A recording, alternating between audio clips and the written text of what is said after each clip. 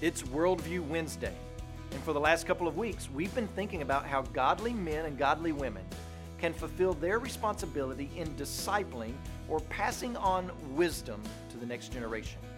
We see in our culture, in America, that children rarely spend any time immersed in the company of adults. Rather, they are usually in the company of other children.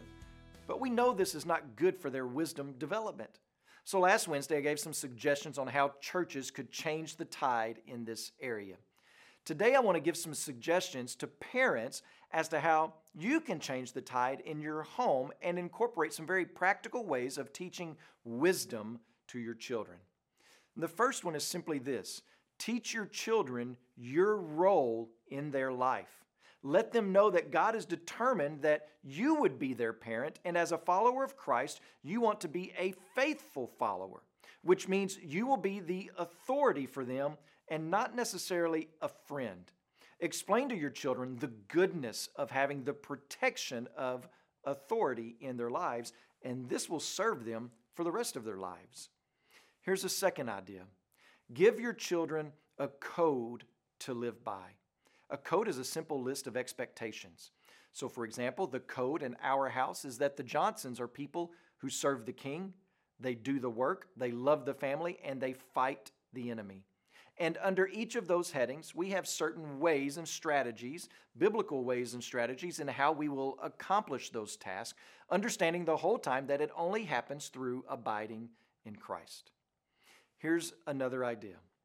Use milestones to teach them about what is to come.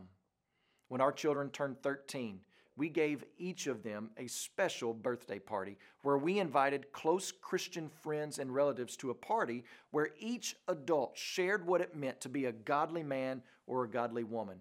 And they brought a corresponding gift to what they were trying to teach our sons and daughter. It was powerful, and I pray that it will not be forgotten by my kids.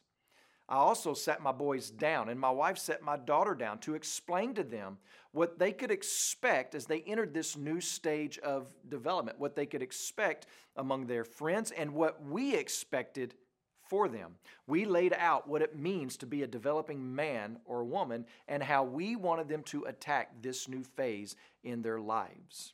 All of this having to do with wisdom, letting them know that there were people there ready to help guide them and lead them as they live their life. When you pray today, please remember Juan Fernandez and his family, our missionaries in Missouri. And also remember the Yoruba Life Word broadcast that's heard in Tanzania.